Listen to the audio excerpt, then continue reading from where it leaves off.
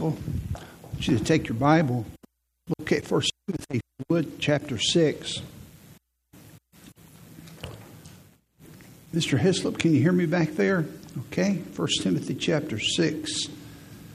Hope you had a wonderful week, Thanksgiving week. We did, and grateful to have much of our family, not all of them in, but a lot of them, and that was a sweet time together.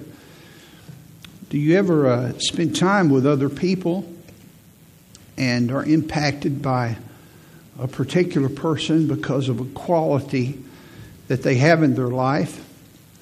And as you sit there and observe them, you just can't put your finger on it, but you say there's something about that person that not only I'm impressed by, but I would like to emulate in my life.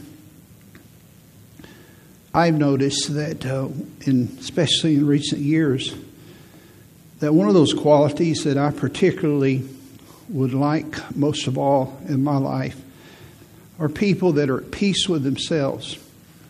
And I don't even have to know them. Sometimes you can just walk by a person and look at the countenance on their face. But if you're ever privileged to spend time with them, a person like this that is at peace with themselves, that they transform their environment. They bring peace with them. They bring joy with them. They even bring love with them. There's an easiness to them. These are priceless treasures. It's not a personality quality. It's a godly trait, as we'll see in just a moment. When you lose someone like this, maybe a family member or a friend or someone in the church, it is an incalculable loss because it's immeasurable because of what they bring to the table. When you are with them, the impact that they have on you, the environment that they bring that transforms everything, not just you, but the people that they are with, is just a wonderful, wonderful thing. To be in the presence of a person that is unhurried puts you at ease. But on the other hand, to be in the presence of a hurried person, a frantic person, changes the environment. And it puts everybody on an edge. I want to talk to you about that this morning. I continue the message from last week, and I'll continue that again in the weeks to come on a contented spirit. A contented spirit. I ask you to turn to 1 Timothy 6, and I want you to stay there. We're going to look there in a moment. But also, if you would turn to Proverbs 30. We'll look there too, 1 Timothy 6 and Proverbs chapter 30. Part of God's purpose for your life is to get you to a point, listen carefully, to where you're fully content in knowing and walking with Him. Now, I hope you caught that. Part of God's purpose, His ultimate purpose in your life, is where you're fully content in knowing Him and walking with Him. It's not the stuff. It's not your circumstances. It's not the way that you feel. But it's in knowing the Lord. It's in walking with Him. And when you get to that place, I believe that you are at the apex of life where there's a contentment just in knowing the Lord. You see that in Paul's writing so often in the Bible. Now, this is a part of what it means to be godly that's often overlooked because it's a passive thing, at least on the surface it appears that way. Because it's not something that you do, but rather it's something that you are. But it reflects the mind and the heart of Jesus Christ. You see, contentment and peace provide the environment and the atmosphere with which you perform your Christian life. And if you do not have the proper context, if you do not have the proper atmosphere of peace, there's always an edge to it. In other words, you can behave like a Christian. You can come to church and you can tithe and you can teach your Sunday school class And you can say the right words. You can say praise the Lord and really in your heart not praise the Lord. But when you're fully content to walk with the Lord and to know the Lord, it provides an environment in your life. It provides an atmosphere. It provides a spirit, small s, that contextualizes all of your behaviors. I hope you're getting what I'm saying. I'm struggling to explain it, but I'm doing the best that I can. It provides everything, a backdrop for the way that you live. And I think that's what that intangible quality of what I'm trying to explain to you is, that so many of us miss. But when we're with people like that, we see the same thing in other people that attend church, that do the same things we do, but there's something different. And I think it's this matter of having a contented spirit, because it's the way that they are. It's who they are, not just what they do. My spirit is part of my godliness, not just what I do, but who I am. The spirit, who I am, what God has cultivated in my life. Why are some people consistently happy on a regular basis? They don't get upset very much. They're just steady. And some people consistently miserable. It doesn't take much to rock their boat. They're soon angry, as the Bible uses that expression. They are volatile, if you will. Is there a secret to happiness? Is there a secret to peace? Well, here in this text, as we look in the Word of God, is a secret to happiness, and also, listen to this, to being a carrier of peace. Where that you don't just become that person, but you transform, you carry the atmosphere that sow the seeds of that environment into your children, into other people in your workplace, and even in your local church. Maybe in your life group, you have tables. And when you have a contented spirit and you approach that table, there's somebody that's had a rough week, and they're blessed by your spirit. It's not just your words. It's the spirit of your words. It's not just the way you perform your ministry. It's the spirit of your ministry. A contented spirit. Notice in your Bible in 1 Timothy chapter 6 and verse 6. 1 Timothy 6:6. But godliness with contentment is great gain. Perhaps you underlined that from last week. But godliness with contentment is great gain.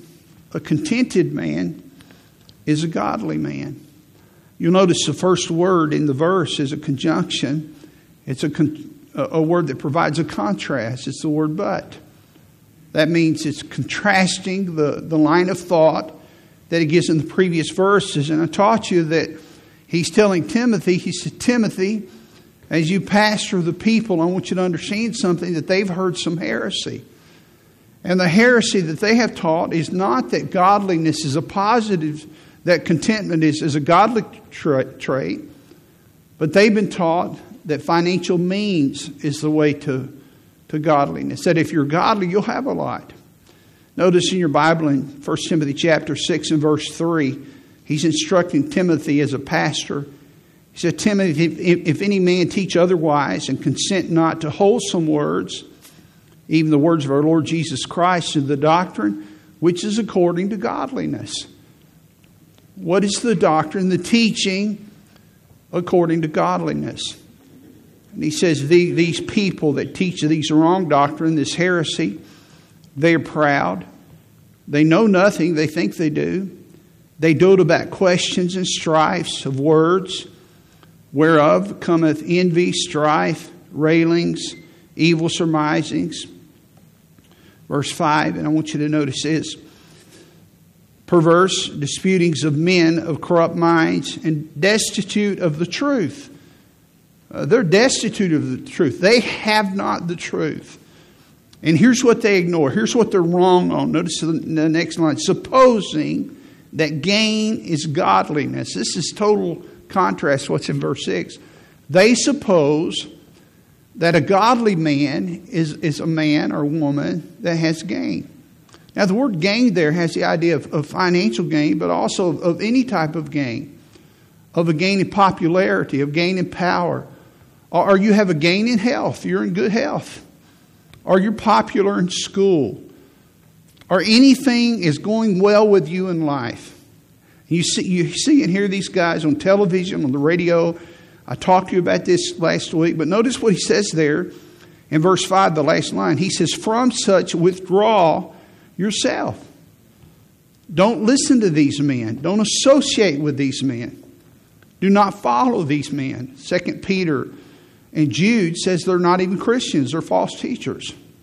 They use their words to pull you in, and they deceive you. I gave you a scripture last week. They make merchandise of you.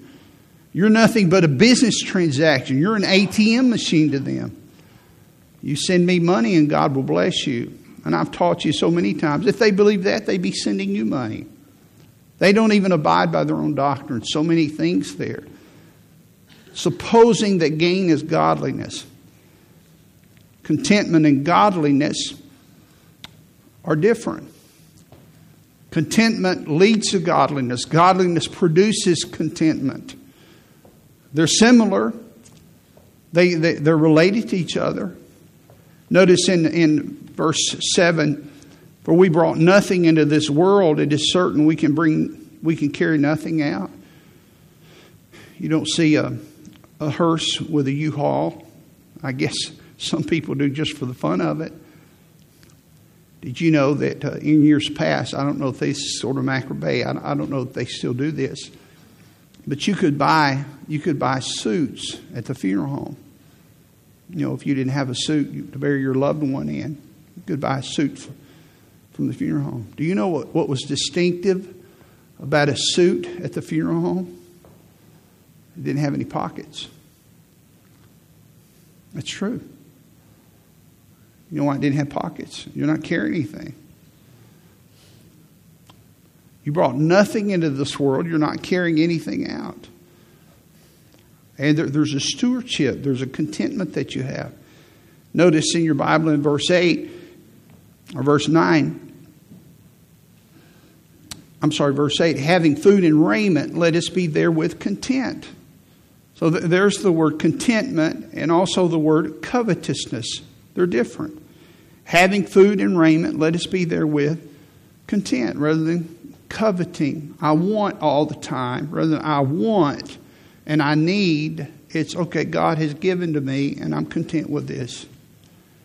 Notice in verse 9 how he talks that coveting destroys contentment, but they that will be rich fall into temptation and a snare.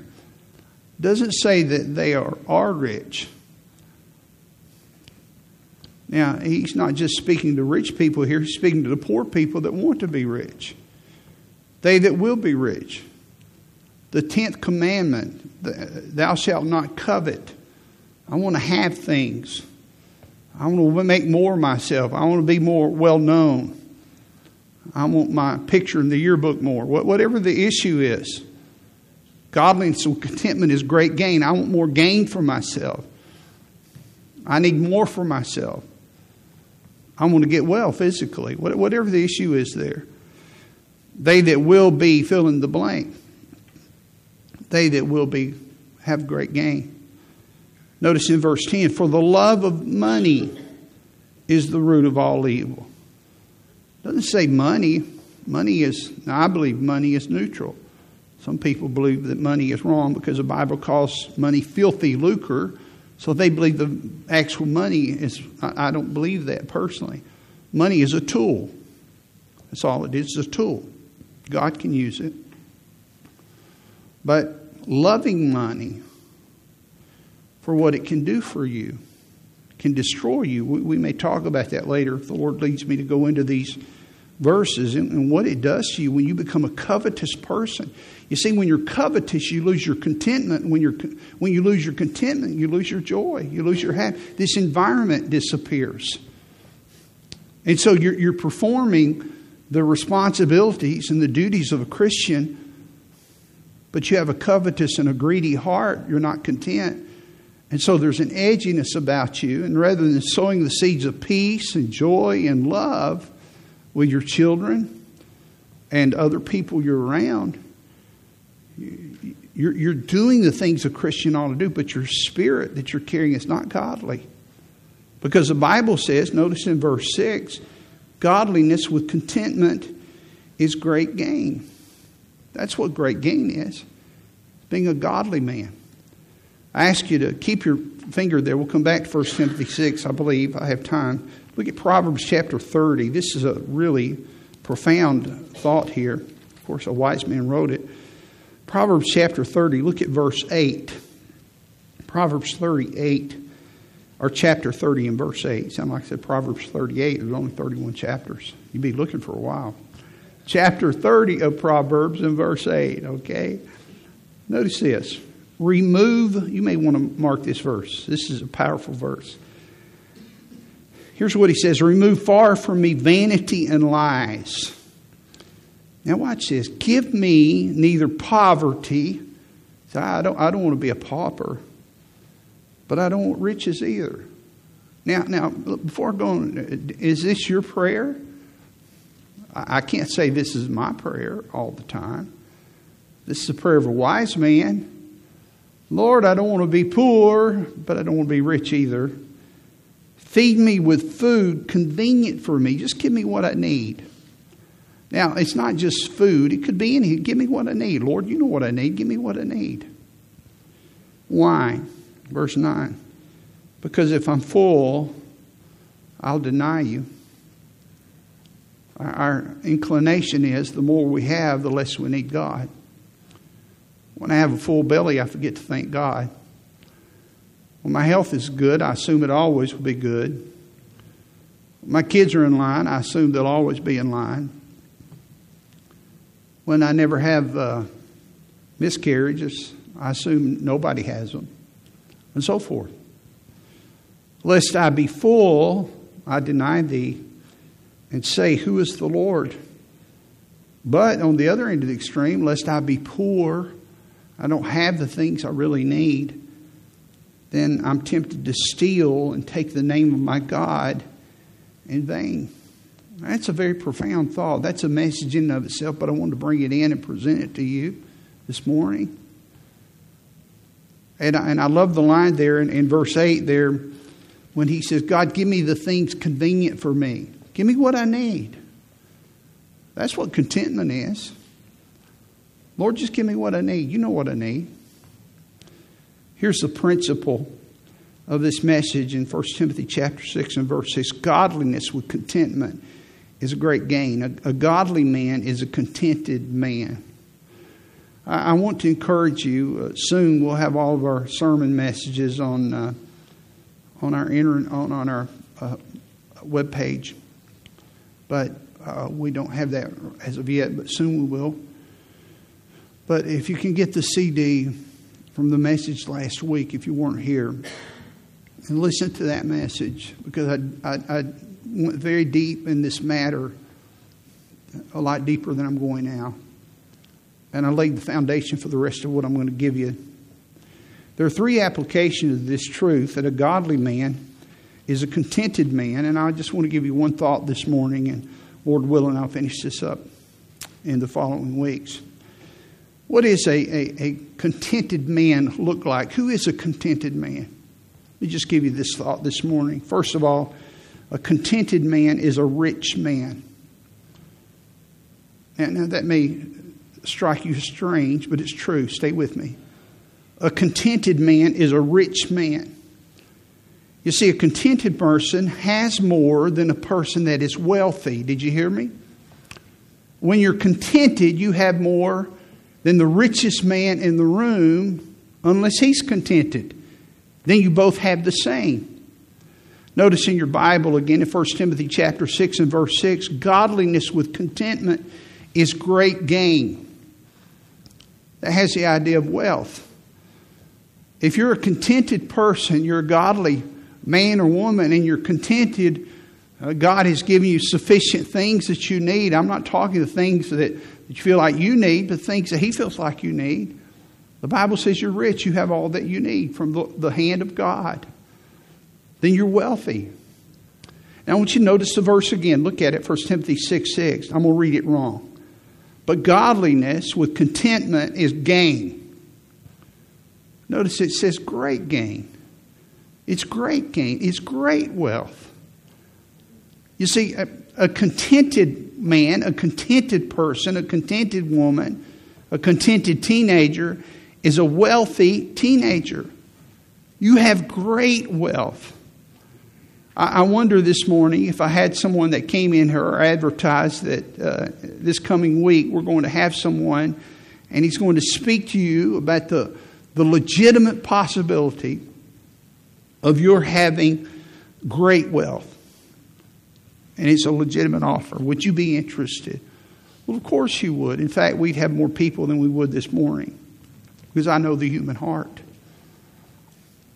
I'm speaking this morning about something that's better, and I emphasized that word last week, that's better than a financial windfall, because this is great gain. You see, money is gain, but contentment is great gain. What good is having a lot of money if you're not content? But the Bible says a contented person is a rich person. They have all that they need. A person who is rich doesn't need anything else. His needs are met. And when he looks at that and he feels that way, he feels that, okay, I'm good. A rabbinical saying that is something that Jewish rabbis used to say, here's what they would say. Who is rich? He that is contented with his lot in life. Who is rich? He that is contented with his lot. Are you contented with your lot in life? That's a difficult question. That's why God put it as one of the 10 Commandments. None of us are all the time. Recently I was driving. In fact, what drove me to this text was for me, not for you. Last month I was by myself in the car and my spirit was very discontented with some physical things I was going through. And I was praying, not talking out loud, but in my spirit to the Lord. Very agitated, just miserable. And just going through some stuff physically. And just pleading with the Lord, complaining to God. And I suppose it was the Spirit of God that spoke to me. He said, Rick, you're not content. And I said, Lord, you're right, I'm not. I'm very discontent. I don't like this. I'm constantly hounded. I'm constantly reminded of this. And I really dislike it. And I tell you to fix it a lot. And, the Bible says in 2 Corinthians chapter 12, when Paul prayed and prayed and prayed that God would deliver him of his thorn in the flesh, he said the grace of God is, what's the next word? Sufficient. Study the word sufficient. You know what it means?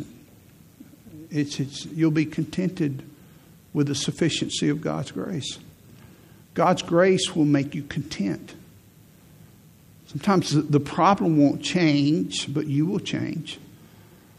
And so I began to go back in 1 Timothy 6 and just read it for myself.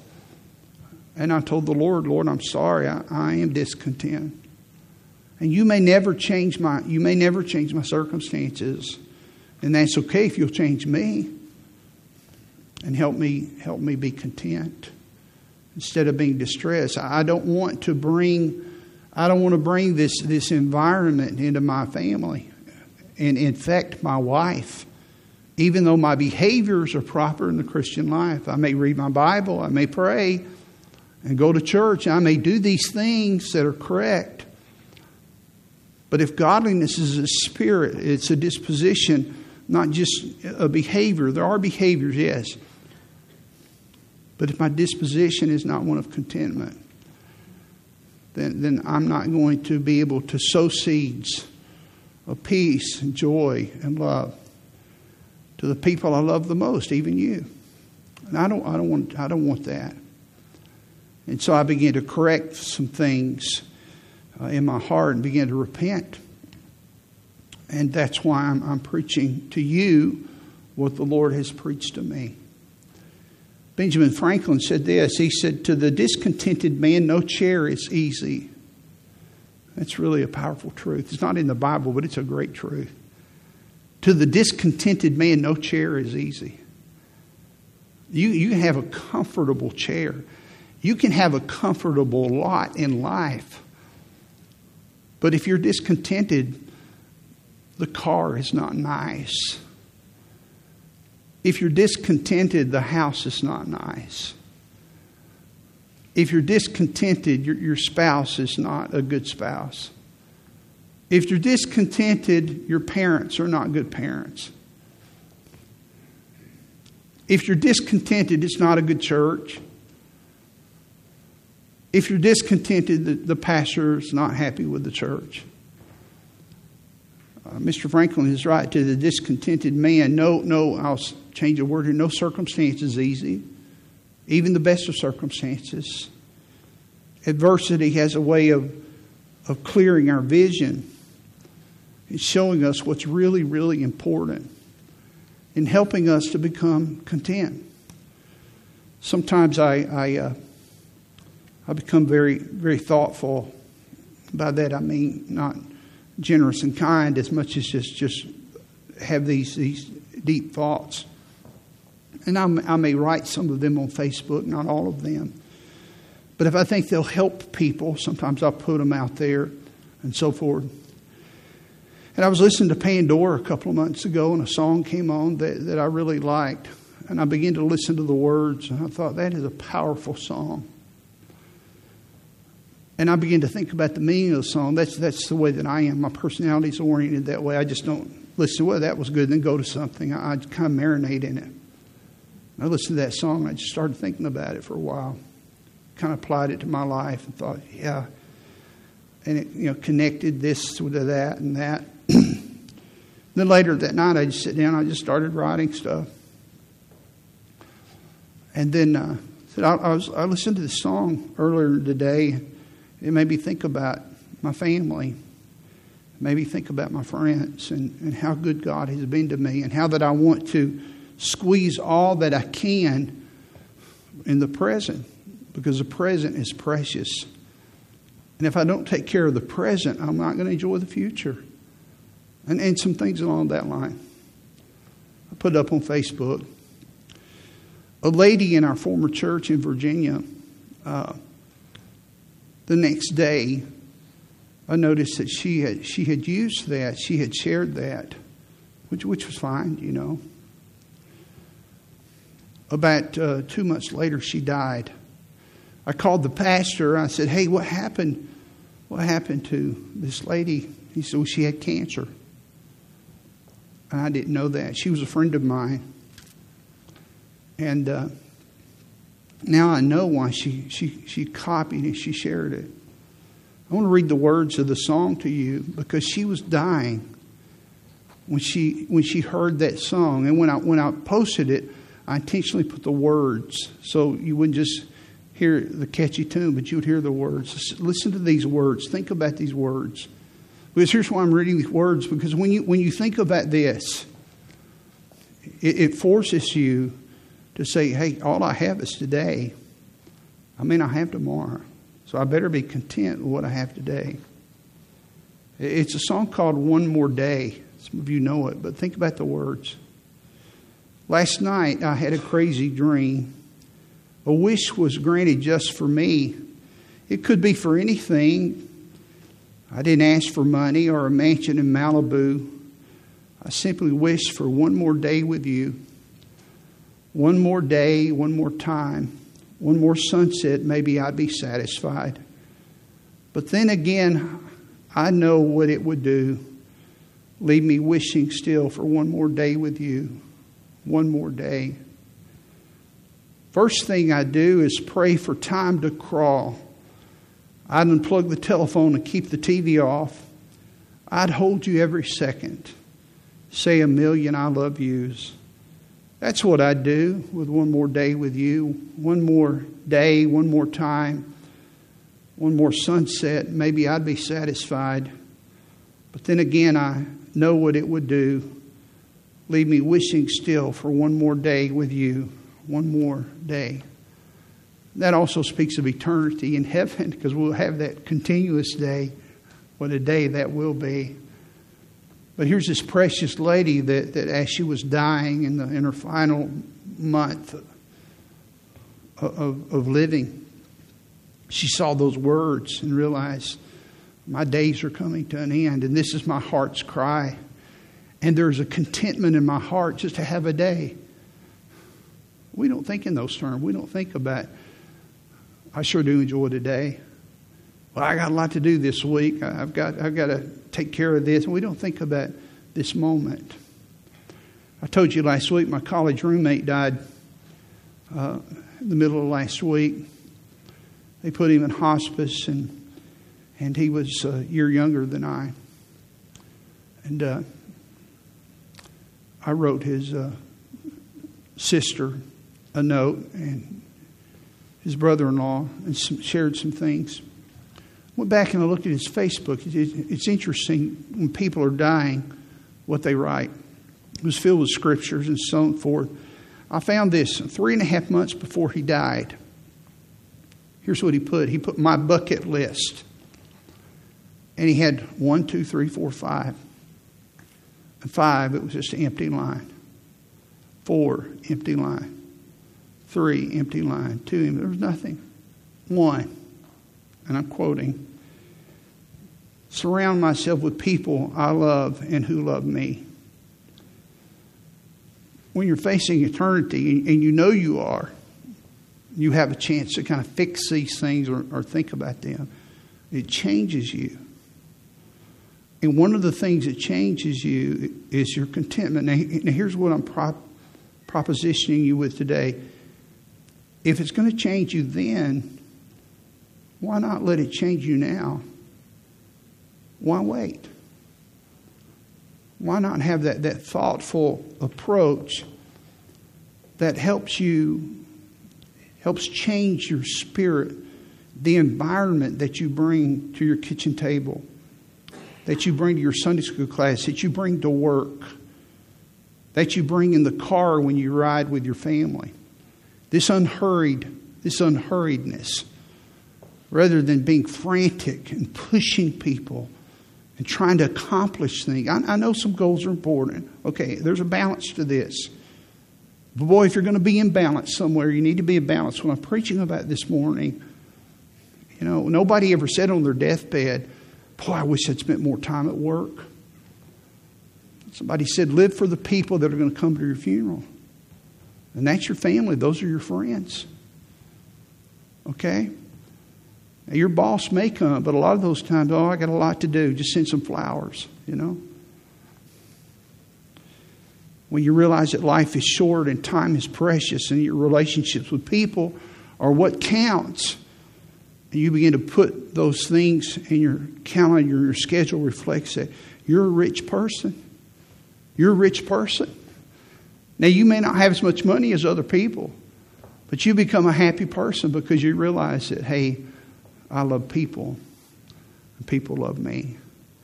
And I'm at great peace because I'm making these investments into people.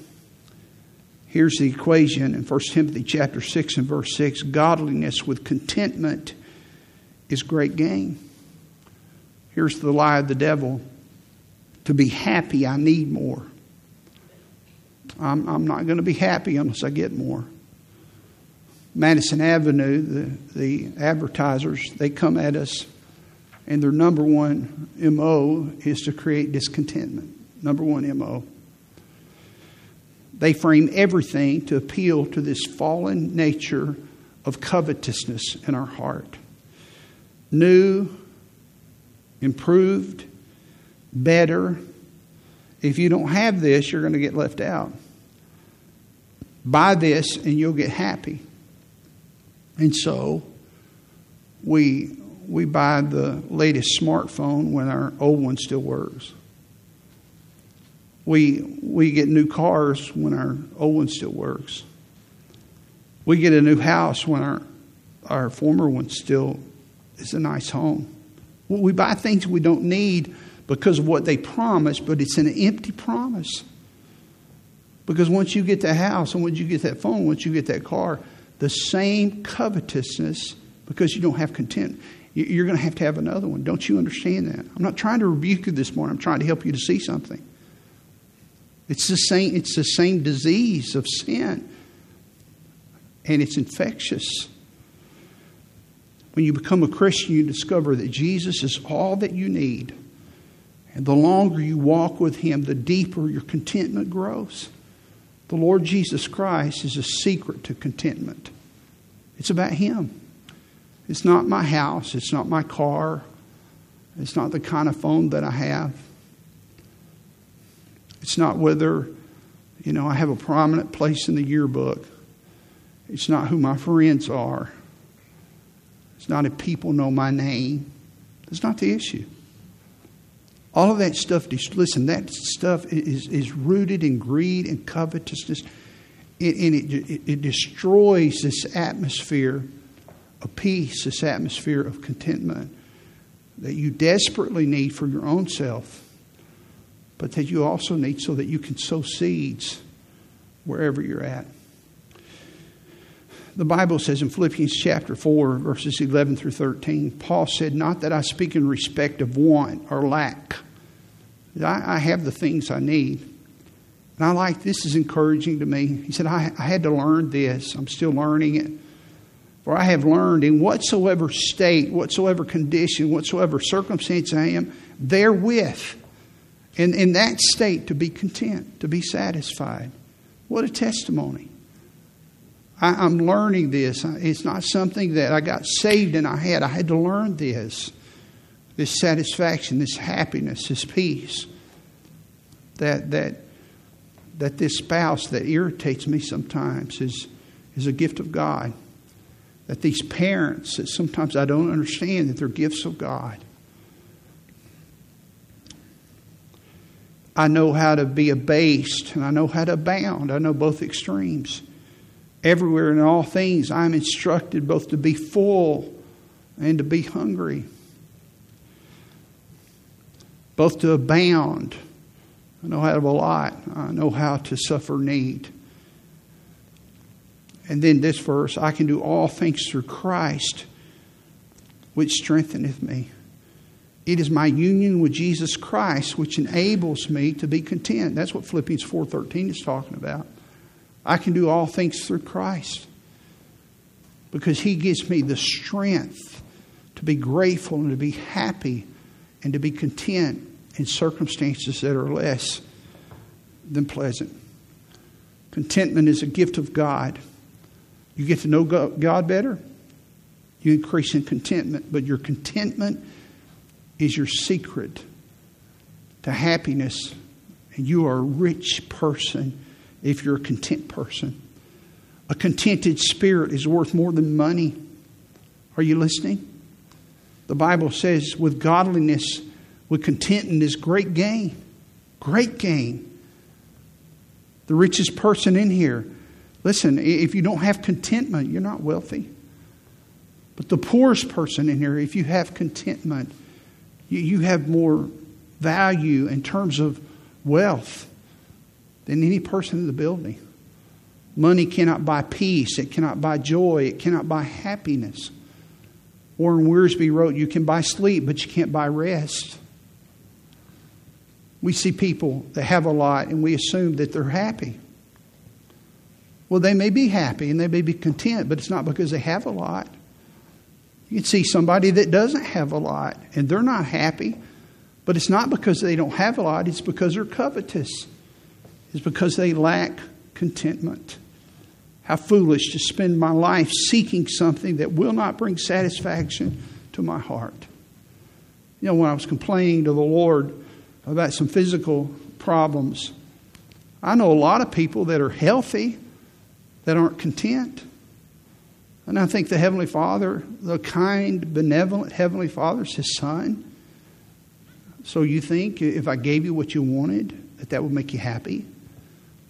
You have to think these things through. Contentment, money, power, fame. These things don't give me love, peace, and joy. Only Jesus does that. Only He can do that. Let me give you some scripture references here as we close.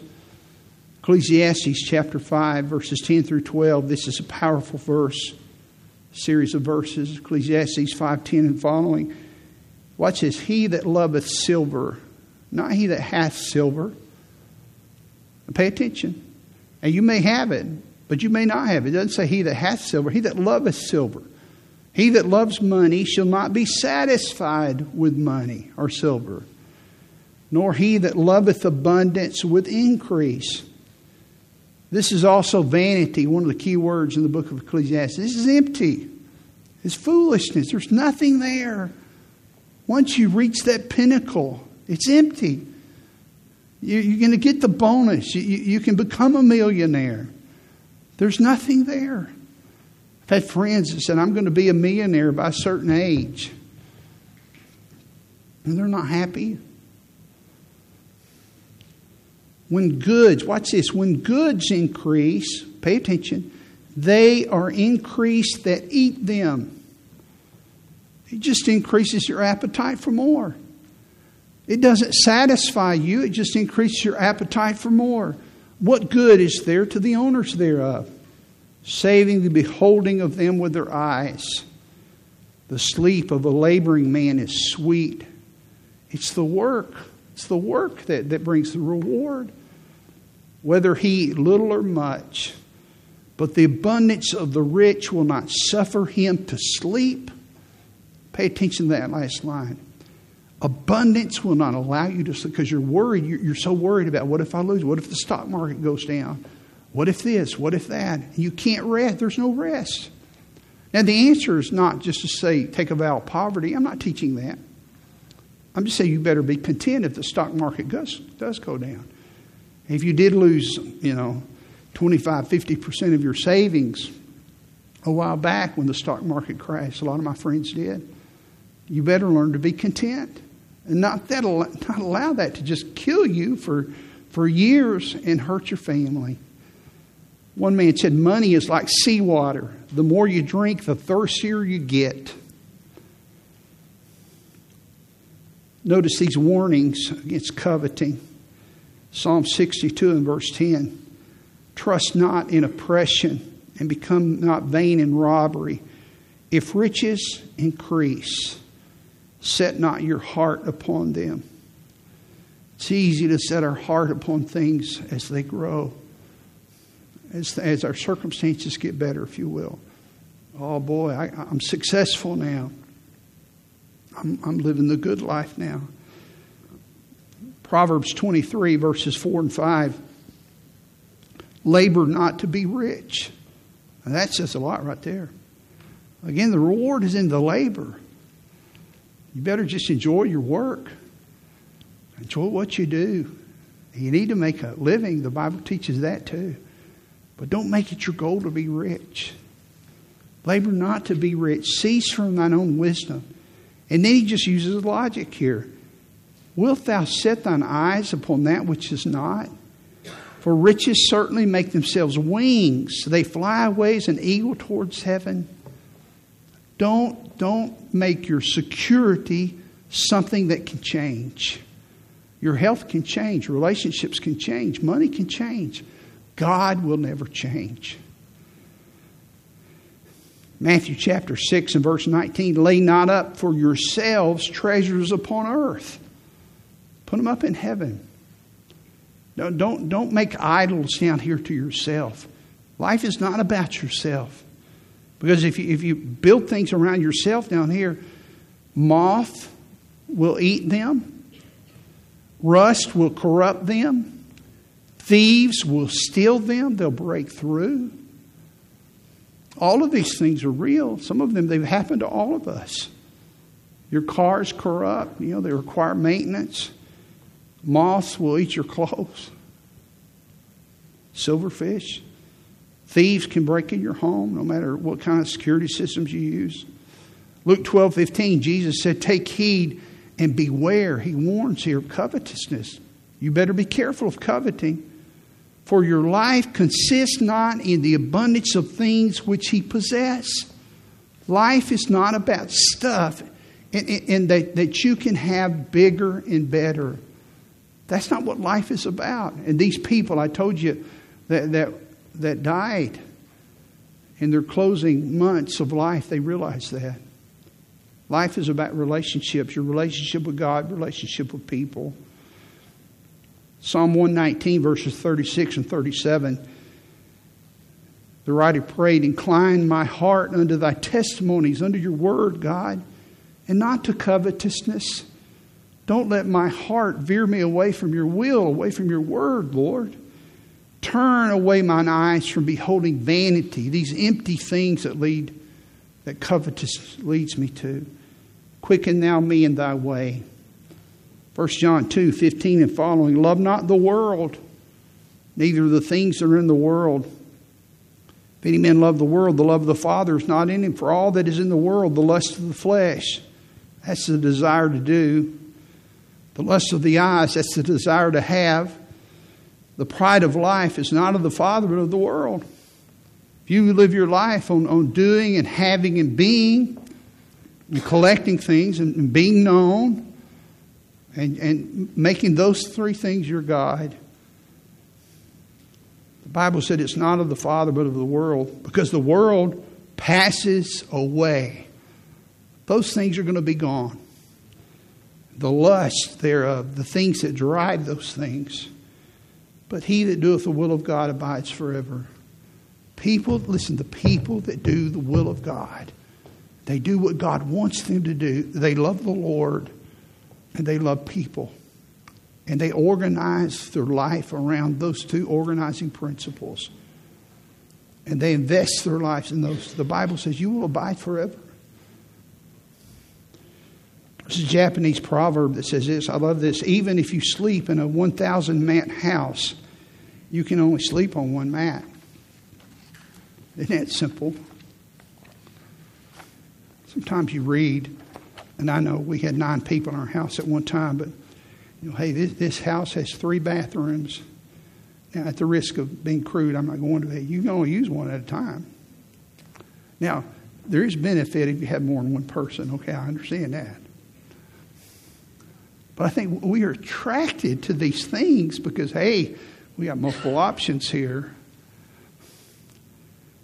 Ben Franklin, again, he said this. He said, contentment makes a poor man rich, but discontentment makes a rich man poor. Contentment. The spirit of contentment. Contentment makes you rich. Are you rich this morning? Are you rich?